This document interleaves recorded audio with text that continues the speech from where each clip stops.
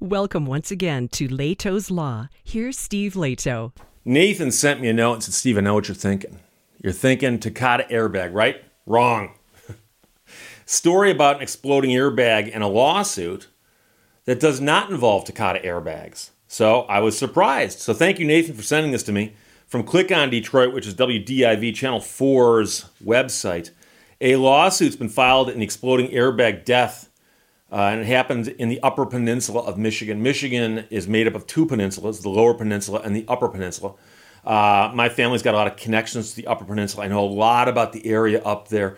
Much of my family is from that area. In fact, several of my brothers were born up there. I was not, but I've also got relatives up there to this day. So from Houghton, Michigan, named after Douglas Houghton, of course, the family of a Michigan woman who was killed after an airbag module exploded in her SUV following a crash, filed a lawsuit alleging negligence. The complaint was filed Thursday in Houghton County Circuit Court and names ARC Automotive, General Motors, and Toyota with a D, Gozai North America Corporation. It seeks a jury trial on more than $25,000 in damages. I mentioned this 2 days ago, that the threshold there of $25,000 in damages is not the number they're asking for. I've seen some of these stories get misinterpreted, and they'll go, they're asking for $25,000 in damages. No, they're asking for damages in excess of. And that's just what you say to get yourself into circuit court. By the way, the Houghton County Circuit Court is one of the most beautiful courthouses in America. I've got photographs of it. My photos don't do it justice. It's hard to photograph without a wide-angle lens and a better perch, but I've pulled up in front of it and taken some pictures. I will post a couple of them here while we're talking. A very, very cool courthouse, though. The lawsuit claims that pieces of the airbag inflator, steering wheel, and steering column from her Chevy Traverse pierced her chest, neck, and head after her vehicle was struck back in 2021 by a car in Calumet in Michigan's Upper Peninsula. And of course, Calumet's another town I'm very familiar with. I talked before about the Italian Hall disaster, which happened in a town called Red Jacket, which was later renamed Calumet. And it's an interesting little town. I love that area. So the accident happened in Calumet, and Calumet is within Houghton County. Police reports show that a metal inflator fragment hit her neck in the crash. She was 39 years old, and she died as a result of the crash. 4 of her children were also in the SUV. The Associated Press left emails Friday seeking comment from ARC Automotive and Toyota with a D, as well as General Motors, but they all declined to comment. ARC Automotive makes the airbag inflators that are sold to airbag manufacturers.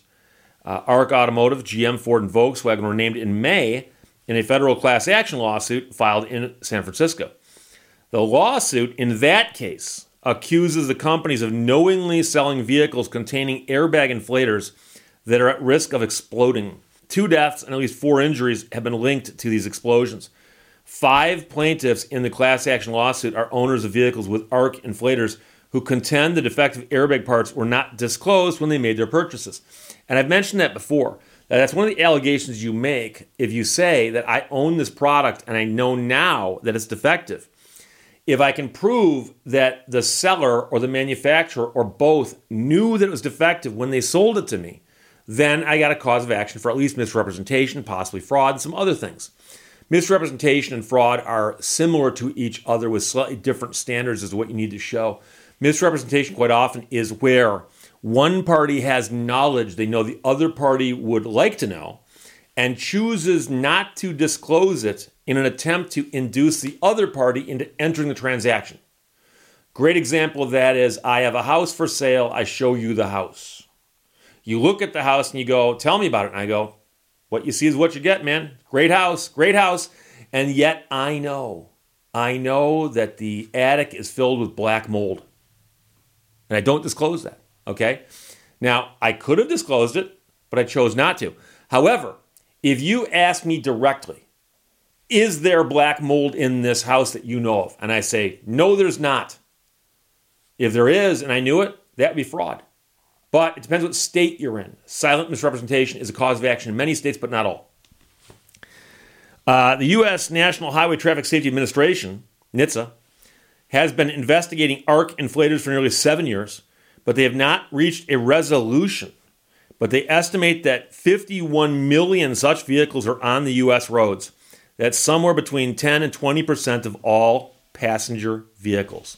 So it might be 1 in 5, all 1 in 5 out there that have these inflators in them. And, here's the thing. We've been talking about airbags for many, many years, but the last few years it's been Takata, wall-to-wall Takata, because they were the ones who appeared to have a major problem with this. Now, it looks like somebody else has a very similar problem. And I'm not going to get into the mechanics or chemistry of it. I've gotten some very nice emails from people who've explained it to me, but it's so convoluted that, and I don't think anybody's here for a chemistry lesson, right? What we're talking about is the fact that there's a component in the car that, because of some form of defect, can actually cause a serious injury like this. And what's weird about this is a couple of years back, a couple different car companies had issues with airbags just inflating at random, just willy-nilly. And I'd heard about this, and I thought that's strange, because my understanding is that they'd got this technology down, right? And I got a call from a guy, and he said, Steve, I was sitting in my vehicle one day, and the airbag went off. And he goes, now, I'm a tall person, so I kind of sit with the seat further back.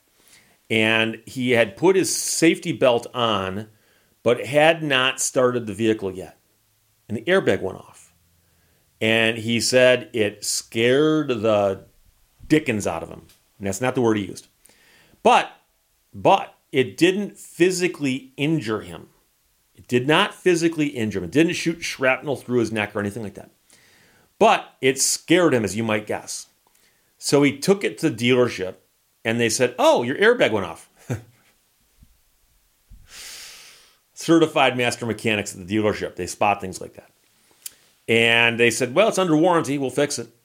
And they asked him. They said, by the way, what triggered it? What were you doing?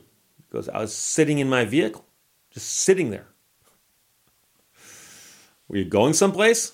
I would have been if the truck had been running and if I'd actually started driving, yeah. But I was just sitting there. And what's weird about it is, I got to apologize. I know there's a bunch of bad edits in this video and the one I just shot earlier. And it's simply because I'm having an issue where I'm not sure, I don't have a cold, but I was just running outside in the cold air. Sometimes it makes me cough. And so I chopped the coughs out. So I'm sorry. That's what those edits are. I'm not changing what I've said or anything. It's literally me having a coughing fit and I chop it out. But my client was literally just sitting in his car and the airbag went off. And the weird thing is that we did file a lawsuit, and there's that. But the thing about it is that there were other instances of this, both with that manufacturer and another manufacturer. And there were some tragic cases where people are sitting in a car or truck or minivan or SUV or what have you, and they're in the seat not straight, but they're turned this way, and the airbag inflates. And the one thing you have to remember, and I've mentioned this before, is that airbags don't inflate in the slow motion comical sense they do in sitcoms like Frasier or in movies like Naked Gun. I love the movie, but the way they show the airbags inflating like big balloons is not how it happens.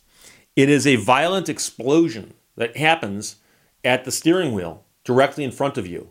But it inflates an airbag that then, as the collision happens, gets between you and the steering column. So if everything goes according to plan, despite the fact the accident was unplanned, the airbag will do more good than harm.